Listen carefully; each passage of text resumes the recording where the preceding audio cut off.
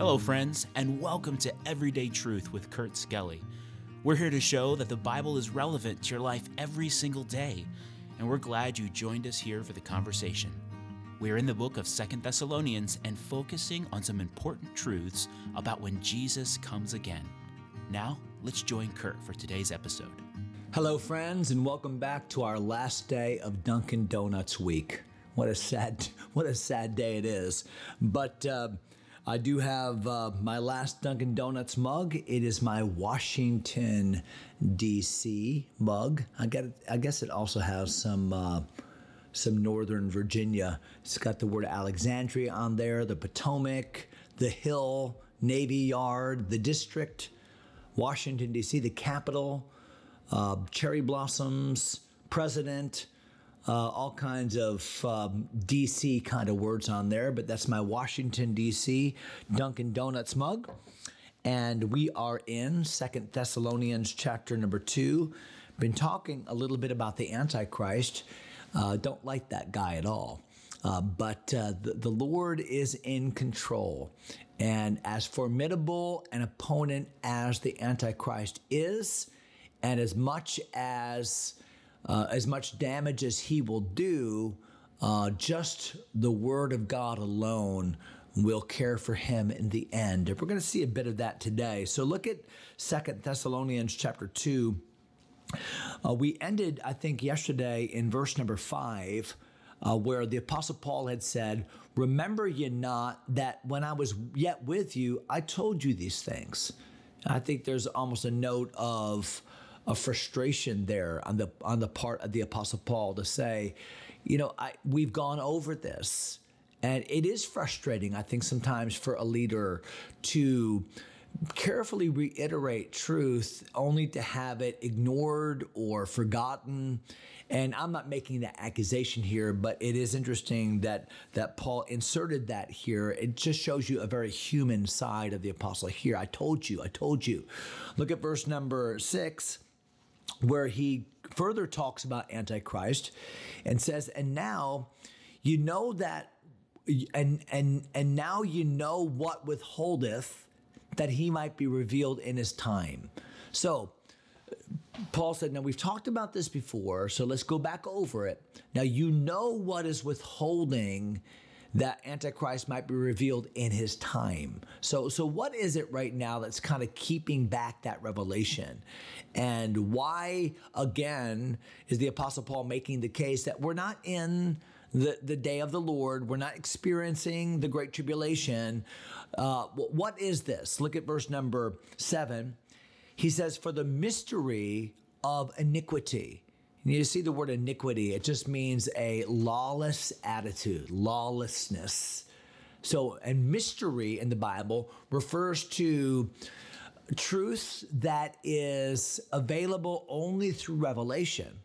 So it's not mystery in the sense of mysterious, but it's mystery in the sense of this is something that is only understandable through God's revelation. That God makes it clear supernaturally. So the mystery of iniquity doth already work. So there is evil in this world, and evil takes many forms. And there's all kinds of duplicitous behavior, and there's evil in religion, and sometimes even things that look good and look right and are touted as tolerant and good and loving and kind are really evil. And those that are exposed to God's revelation, the Word of God, know that, but the world itself thinks, no, you're being cruel, Christians, and how could you not stand for transgender rights? And how could you not? And they have a different morality. They have a different revelation. What I mean by that is a different foundation for their belief. And what the Bible is saying is that the mystery of iniquity, lawlessness, as God reveals it, is already at work in this world. We know that. But it's going to be ramped up in a significant way when Christians are removed from this earth. It's going to be ramped up in a significant way when this world is ruled by the lawless one, the Antichrist himself. Look at verse number 7 again. For the mystery of iniquity doth already work. Only he who now letteth will let. So he who is restraining is what the word let means here. He who is restraining will let until he be taken out of the way. And I know that this is a much debated verse, but I do agree with the standard interpretation of this verse, and that is that this refers to the Holy Spirit. So who is now restraining the mystery of lawlessness? Why is the devil just not full on via the Antichrist, just destroying this world, calling the shots? What is the restraining factor? Well, the restraining factor right now is the Holy Spirit as he works in and through the lives of believers. That's where the Holy Spirit lives, right? He dwells in the bodies of believers. And he operates within believers who are controlled by him, believers that are guided by him, believers that are empowered by him. And so how is this world is somewhat kept in abeyance? How is this world somehow restrained from going over that tipping point? Because of the Holy Spirit of God. But what happens when the Holy Spirit of God is taken out of the way? So you say, well, Kurt, how can you take the Holy Spirit out of the way? Well, what about the rapture? When Jesus returns to this world in the air and we are caught up together with him in the clouds to meet the Lord in the air, then in essence, the Holy Spirit is being taken out of the way. Now, I know there's a sense in which God is everywhere present, and you're never removing the Holy Spirit from the world. And we know that the Holy Spirit's power will be evident among the 144,000, and there'll be great numbers of people that get saved even during the tribulation period. But the point here is that the time of the rapture will be a seismic spiritual shift on planet Earth. And the lawlessness, the iniquity of this world will have no initial restraint because every believer at that moment will be gone. The salt and light will have been removed. In essence, the Holy Spirit will have been taken out of the way, the one that is now restraining. Look at verse number 8.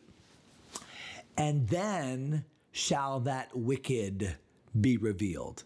Then Antichrist, then that man of sin, then the son of perdition, then the beast, then the satanic leader, then he will be revealed. So when will Antichrist be revealed? When the Holy Spirit is taken out of the way. So I believe after the rapture. So we're not going to see the revelation of the Antichrist. We're not going to know before the rapture who that is.